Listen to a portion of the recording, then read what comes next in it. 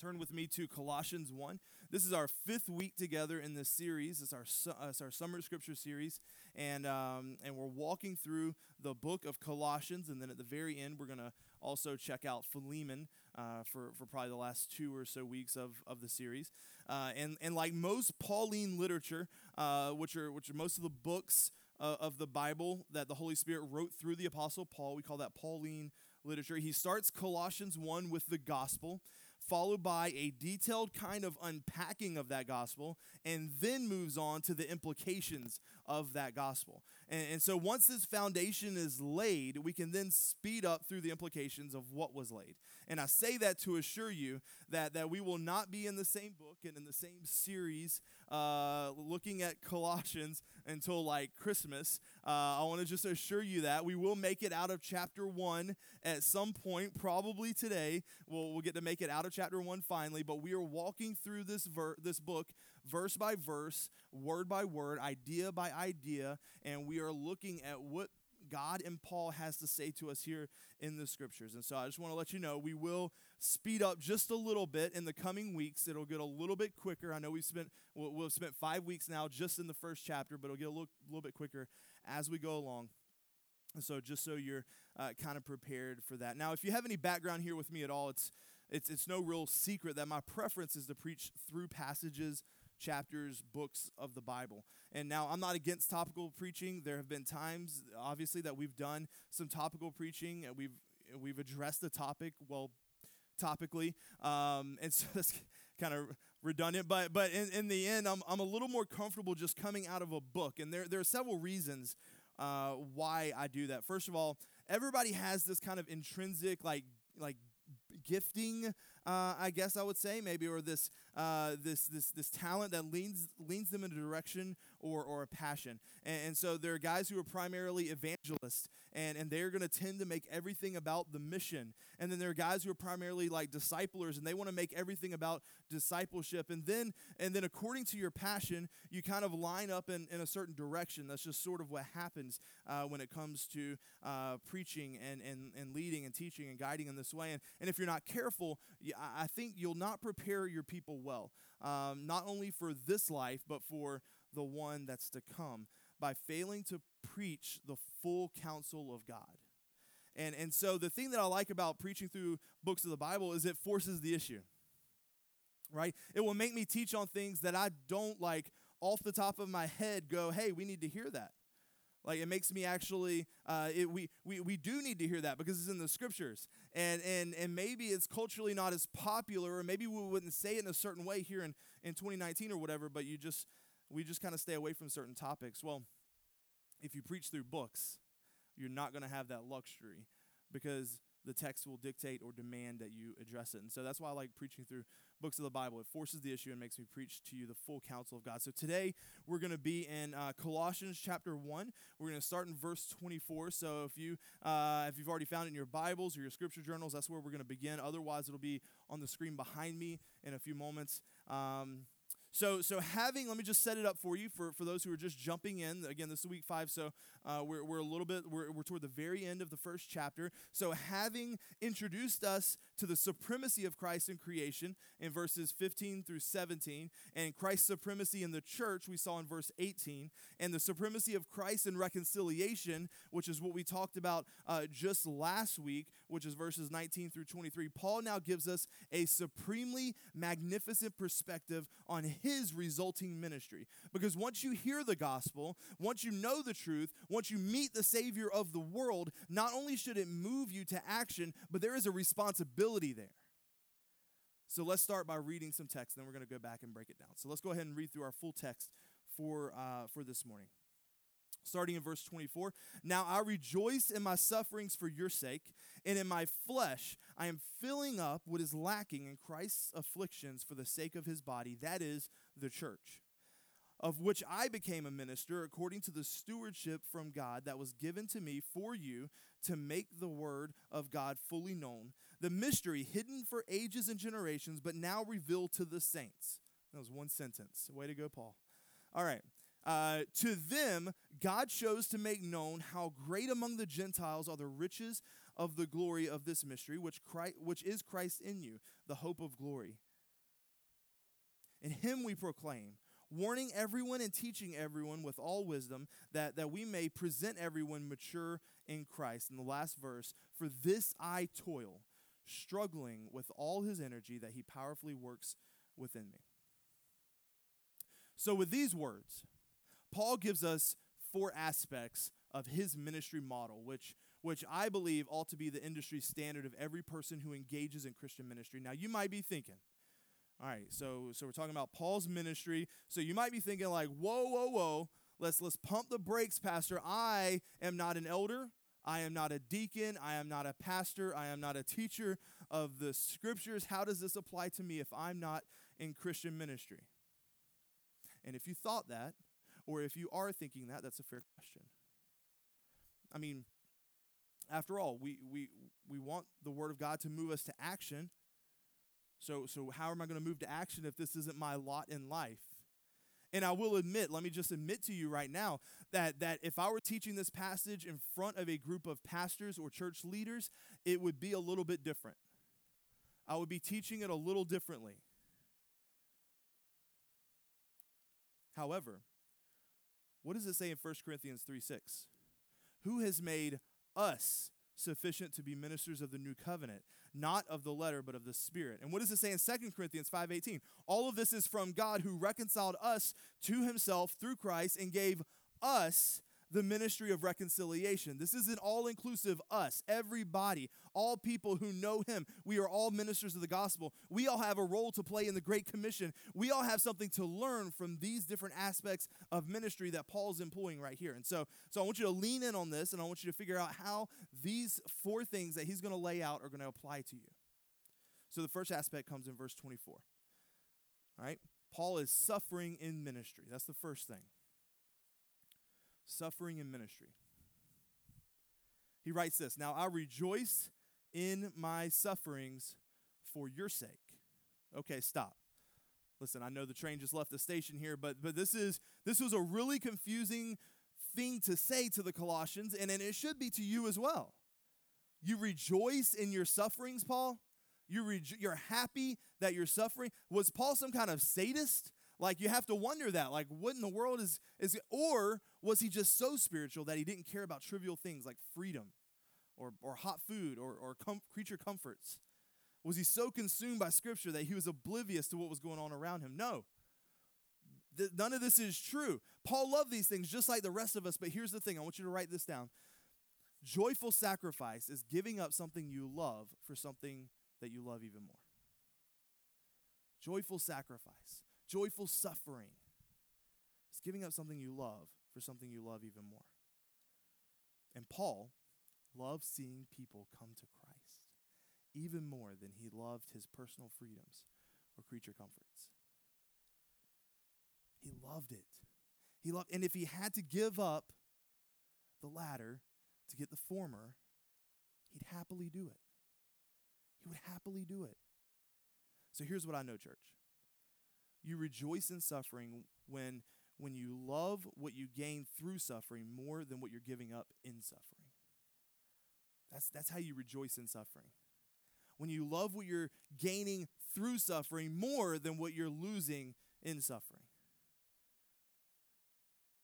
Without the love, the joy, you'll never endure. Now, I've heard this compared sometimes to childbirth.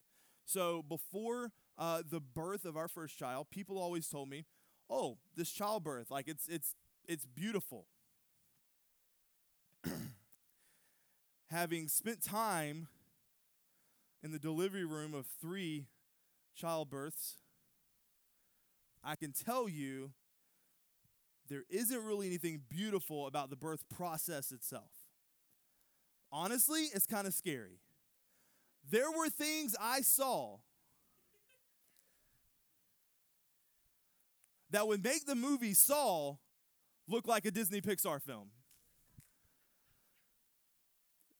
I remember looking around at the doctors, like the first time especially, like looking at the doctors, and I'm wide-eyed. I can't believe what I'm seeing. And I'm like, yo, are you guys seeing this? Because doctors, can you, when does the beautiful part start? Where does it get beautiful? Who would go through all of this voluntarily and then have the audacity to call the process beautiful? I would guess that almost every mom in here would enthusiastically say, I would. They would wave away the thought of their suffering and say to their child, if that's what it took to bring you into the world, I rejoice in my suffering for your sake. Totally worth it. Paul said this to the Colossians. He said, this is how I feel about you spiritually. I rejoice in my suffering because of what I know it is producing in you. I'll do whatever it takes, pay whatever it costs for you to know Jesus. Paul knew that his suffering would bring good to the church, and so he approached it with a joyous attitude. He embraced the inevitable suffering that comes with the territory. And let me just simply say this. Suffering ought to be the expectation of every minister of Jesus Christ. And why do I say that? I know that sounds like ominous and foreboding, and that's not the good news I was hoping to hear this morning. I get that. The psalmist said this, many are the afflictions of the righteous. That's in Psalm 34. Jesus told his disciples in the book of John that the world would hate those who minister in his name. It says, if you were of the world would love its own. But because you are not of the world, but I chose you out of the world, because of this, the world hates you. It was prophesied that Jesus, that he was appointed for the fall and rise of many in Israel and for a sign to be opposed. It says in the book of Luke. Paul spoke of how the rise and fall of many come through the ministry of the gospel that is preached. He said that to some, the message comes as an aroma from death to death. And for others, it comes as an aroma from life to death. Some like the gospel message and some don't. That's just kind of the way it is. When people receive the gospel message, there is great joy in their receiving it. But when they reject it, there's great pain and difficulty and discouragement. In light of this, Paul said of the Christian ministry in 2 Corinthians, who is adequate for these things? So while we are entrusted with the gospel and sharing it with other people, whether that brings about fruit or suffering, it is only the Lord that can give us joy in those times of suffering. And now here's what happens in the second part of this verse, because we just kind of hit the first part for a second, but here's what happens in the next part. Paul takes it to the next level. All right, so now rejoice in my suffering for your sake. And then he goes on and he says, and in my flesh I am filling up what is lacking in Christ's afflictions for the sake of his body, that is the church. Now, on the surface, this is like a staggering statement. And actually, let me just let you know this. This is one of the most debated verses in Scripture. Whole books have been written on the interpretation of verse 24.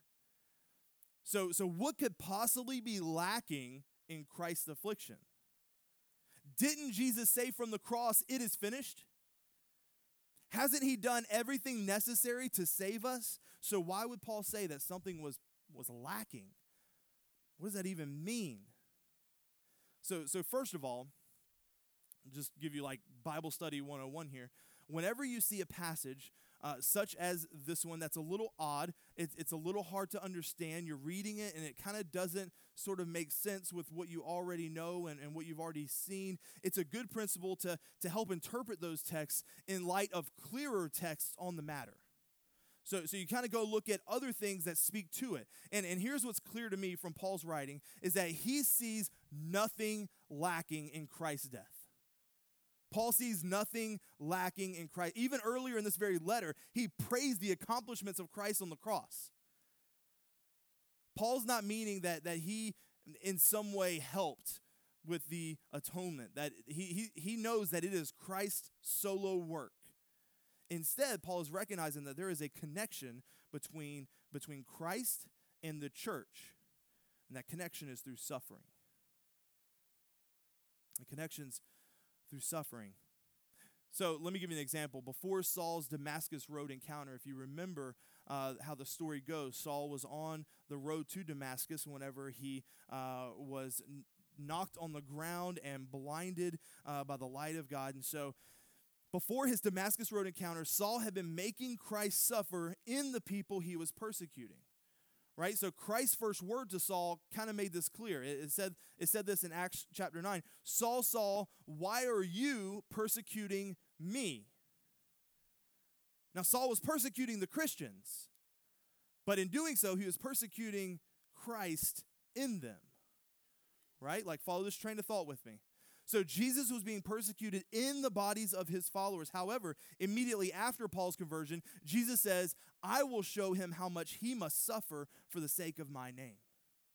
Now Paul is going to suffer. And if you know anything about this story, you know that this is true. If you know anything about Paul's life, you know that he suffered over time. A lot of bad stuff happened to him, but Christ would suffer with him. And that is a glorious truth. That Christ is going to suffer with him, alongside him, in him. Let me give you another hard and rather unpopular teaching. Like, this is not the teaching that's going to help build a church. Suffering is the means by which God has ordained bringing salvation into the world.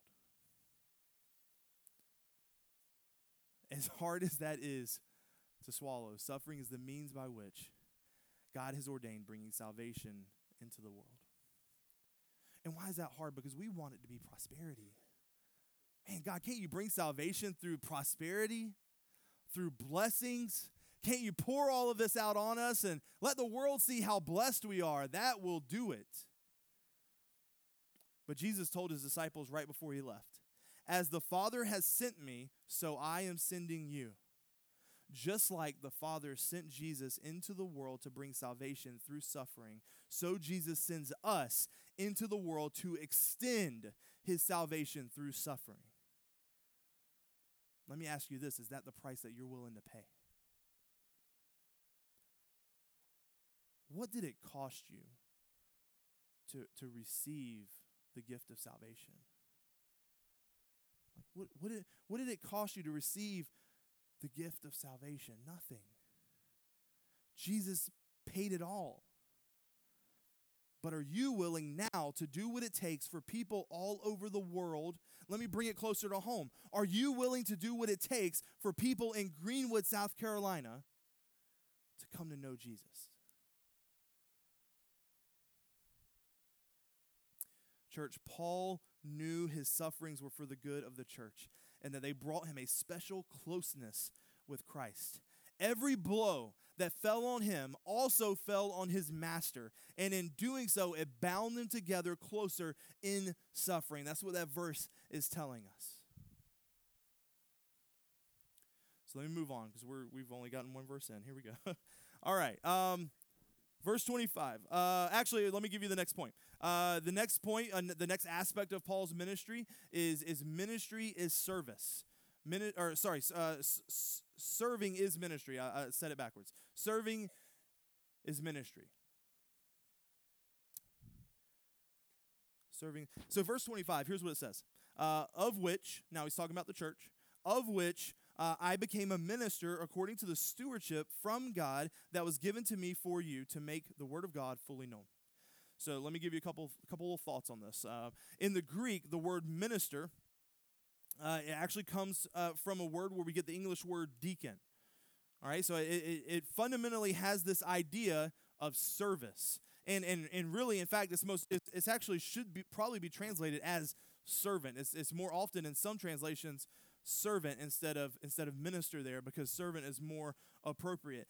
For instance, in Acts chapter 6, it uses the same word. It describes the serving of tables, the giving of food to others who are waiting to be fed. In John chapter 12, it uses the same Greek word. It's used of Martha, who was serving food for the guests in her home. Jesus actually uses this word to describe the complete dedication of himself to the task the Father has called him to do. In Mark chapter 10, it says, the Son of Man did not come to be served, but to serve and to give his life as a ransom for many. So that's the word that we're talking about here. So when I became a minister, a servant of the church, according to the stewardship. So the picture of a servant is one who gives of themselves. A picture of a servant is one who gives of themselves for the benefit of others. And that's the word that Paul is using to describe his relationship with the church. Paul considered himself to be one who did what was needed what needed to be done for the well-being of the church. And in this sense, Paul was made a minister. He was made a servant. He was made a deacon. He was made to be a servant for the church. The church didn't exist for Paul. Paul existed for the church. He had a different mindset. So let's pause for a little introspection here. Is that primarily how you see yourself? Is that primarily how you see yourself? Do you see yourself as existing for God, for the bride of Christ, the church? Do you see yourself as a servant of the church or a beneficiary of the church? Do you come to church on Sundays, on other, whatever night? If you go to another church, you might have Sunday nights or Wednesdays or other meetings. Do you go to church primarily saying, what can this church do for me? Or what am I supposed to do? What role am I supposed to play in the church? Listen, there's nothing wrong with benefiting. We want to be a blessing to you and to your family today. But which is primary? Are you primarily a servant of the mission of the church or a beneficiary of the ministries of the church? Just want to throw a little introspection out there. You can think about that and get back to me later. The other phrases that Paul chooses in this verse all help to reinforce the same idea. Paul was made a minister according to the stewardship from God that was given to me. So how about this word stewardship right there? That's an interesting word. We probably, if you've been in church for any amount of time, you've probably heard that word, but maybe you don't really know what it means. Maybe it doesn't sink in what it was actually talking about. Literally, this is describing the law of the house.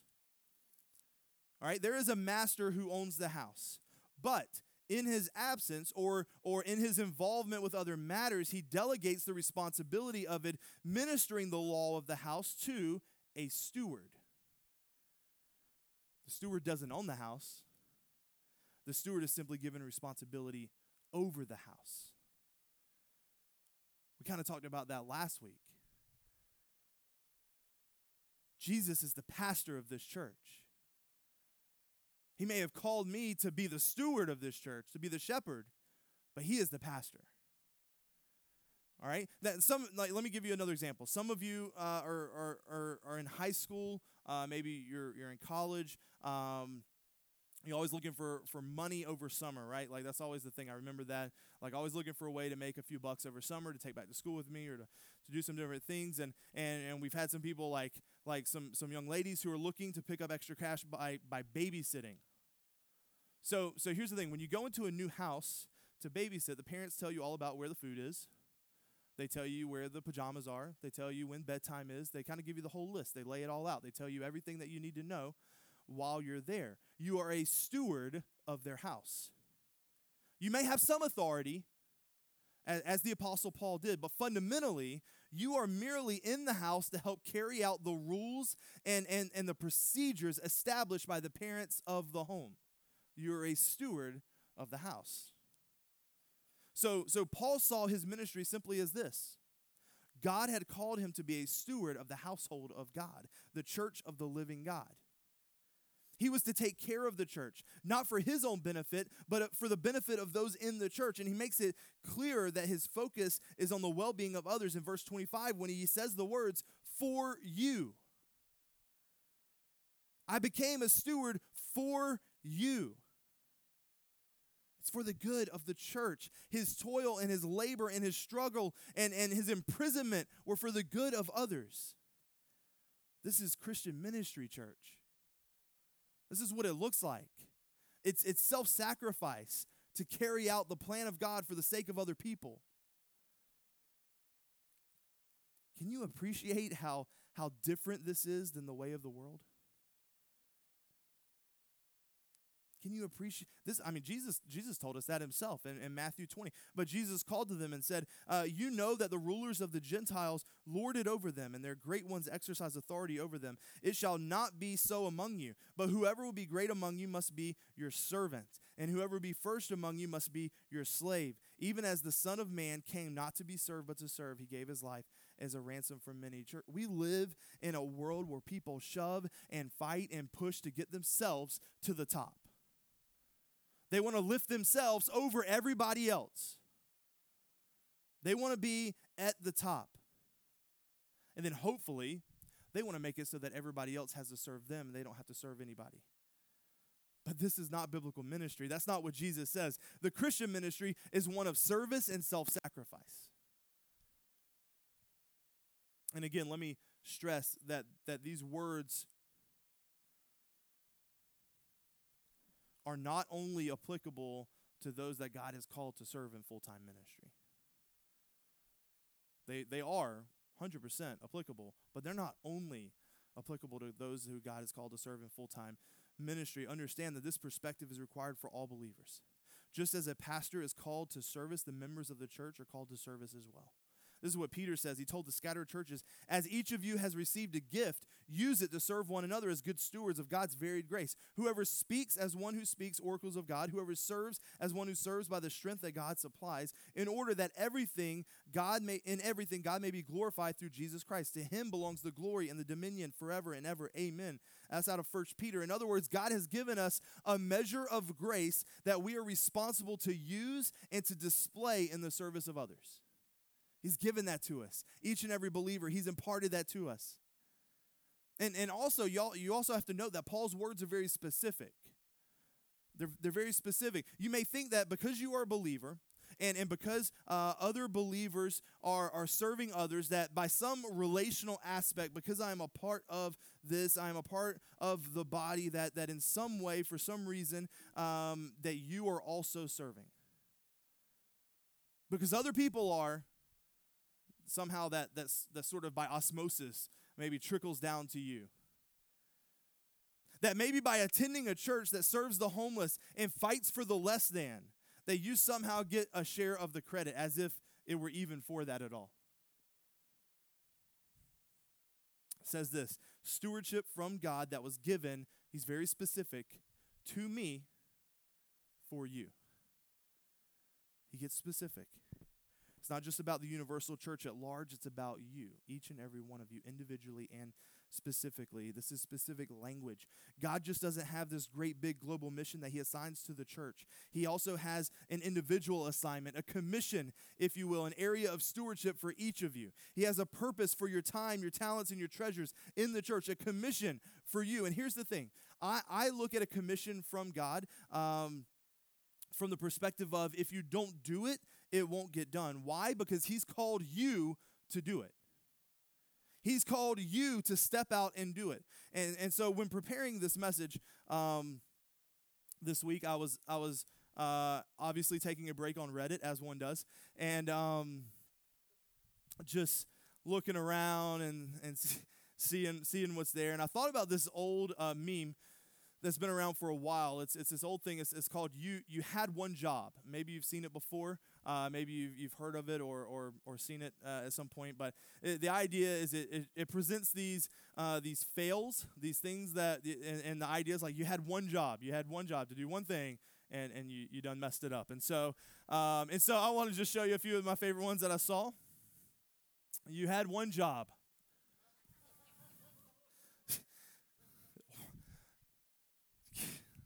One job.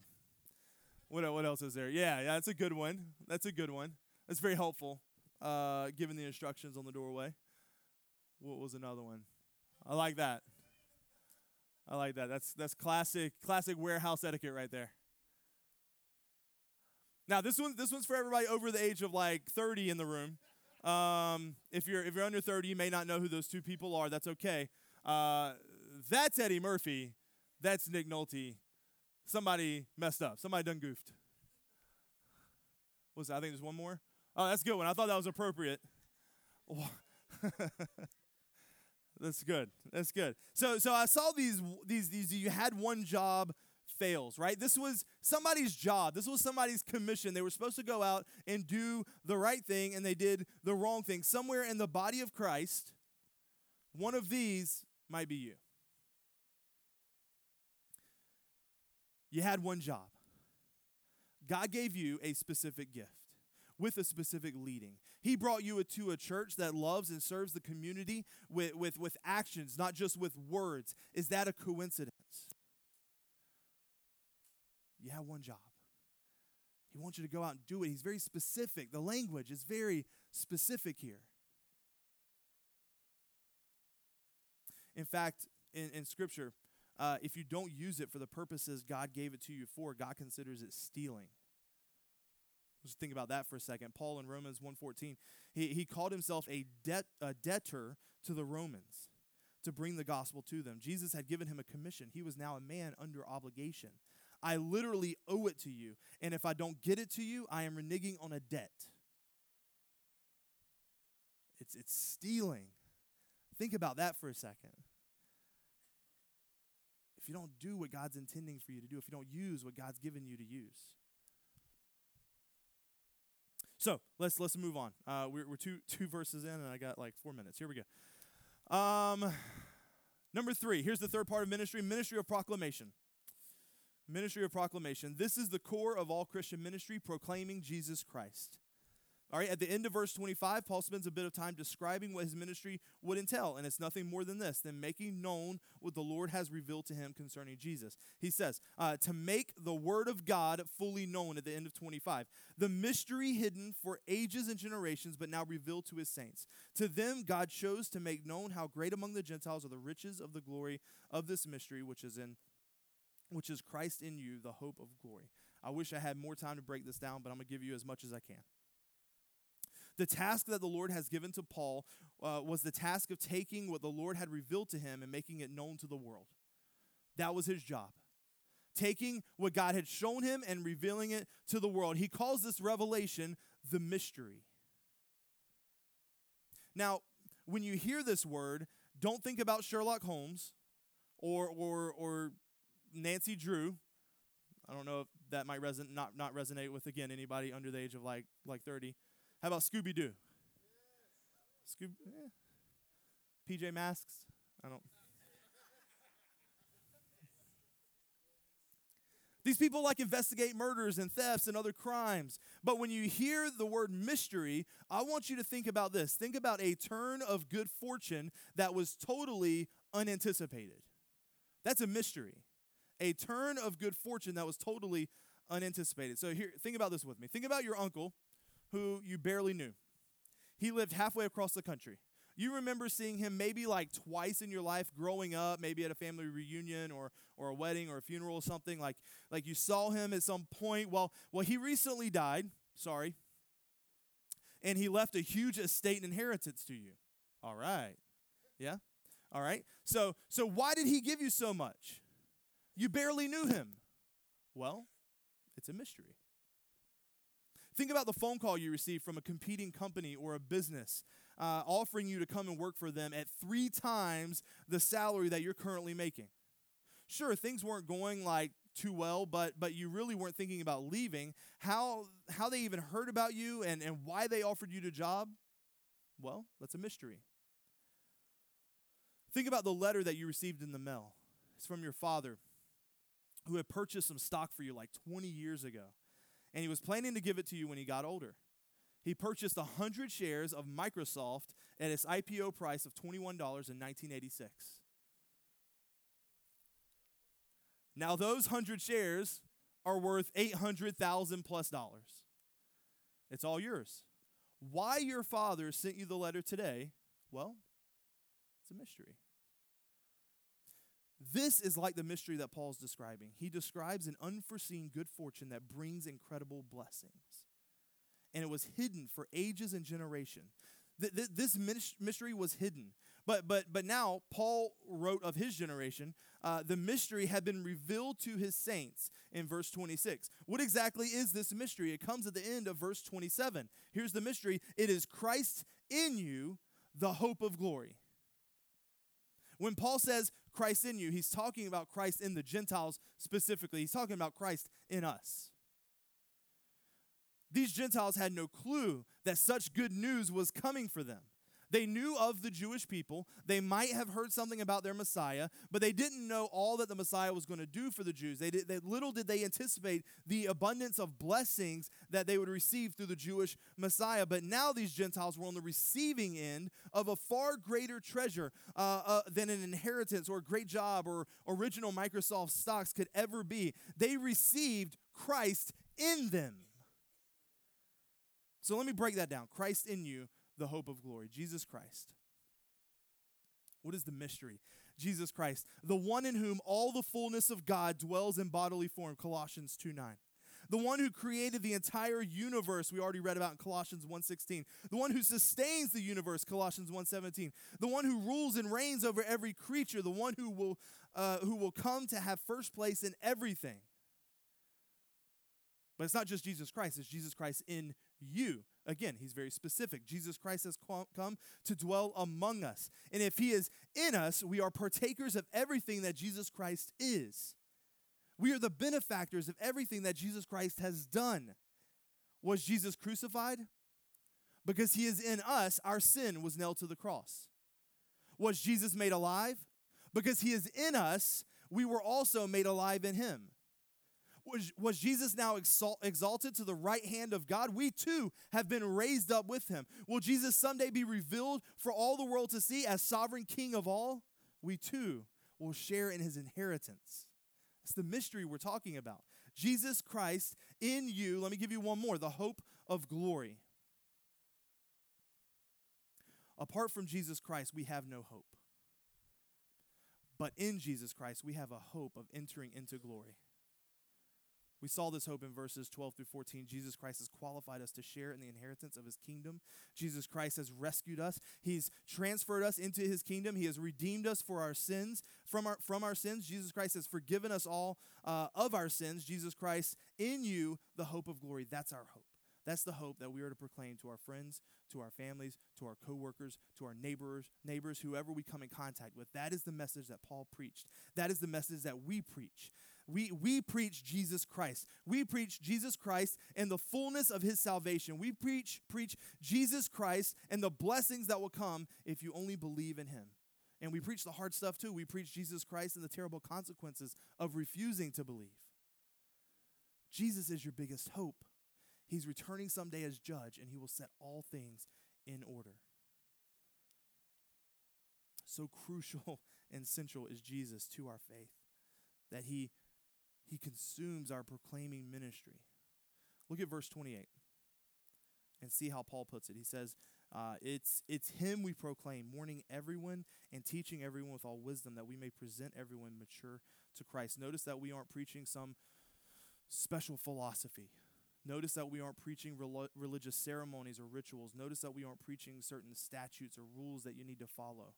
Notice that we aren't preaching some type of religious experience. Notice that we aren't preaching how you are to keep yourself from being defiled. No, we are preaching a person, a Savior. He is all you need. This is Jesus. There is nothing you need more than Jesus. You need him. We have to proclaim that with our words and with our lives.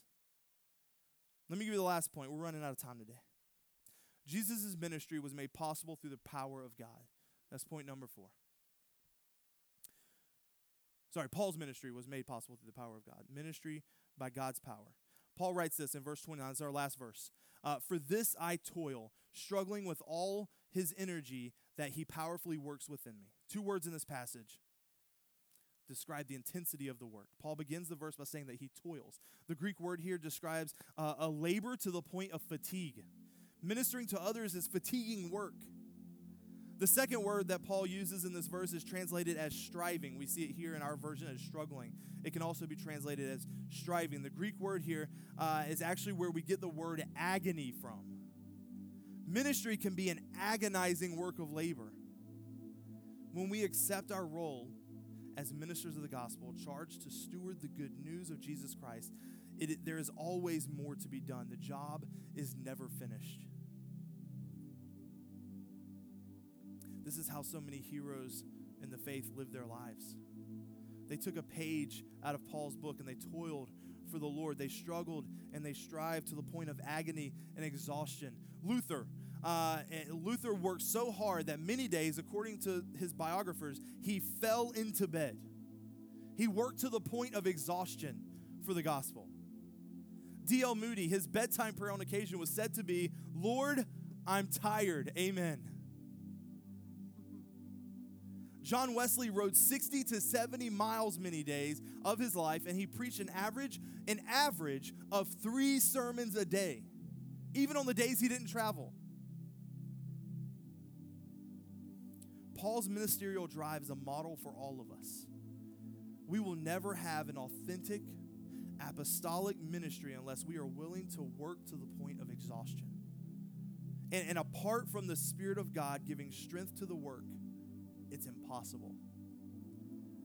You need the Spirit of God to strengthen you. Even though Paul labored and though Paul exerted himself to the point of agony, he knew that there was a greater reality working within him, a greater power at work within him. Paul knew that it was God who was at work within him to accomplish all that he needed to do. And God wants to work within you to accomplish some incredible things, both within the church and outside in the world. Our ministry should involve suffering and sacrifice, serving the church and others, proclaiming the gospel, and relying on God's power. Let's pray together. God, we thank you so much for your word. We thank you for your servant, Paul. We thank you for the message that he's brought to us. And God, I pray that we can model our personal ministry after what we've seen here in this letter to the Colossians. God, I pray that each and every one of us will recognize the importance of suffering, the importance of sacrifice, how it connects us with you, how it brings us together. I pray that we will recognize how amazingly important and crucial it is for us to serve others, to lay ourselves aside, and to use the gifts, the talents, the skills that you've given us to serve. And may we proclaim your name, your glory, your majesty, your power with every word we speak, with everything we do. And finally, God, may we work to the point of exhaustion. May we serve you to the point of exhaustion and agony, because we know that the hope that is set before us, we know that is for the good of you and your church. And we know that it's actually the power of the Spirit within us that's going to keep us going. We love you so much, God. It's in Jesus' name we pray.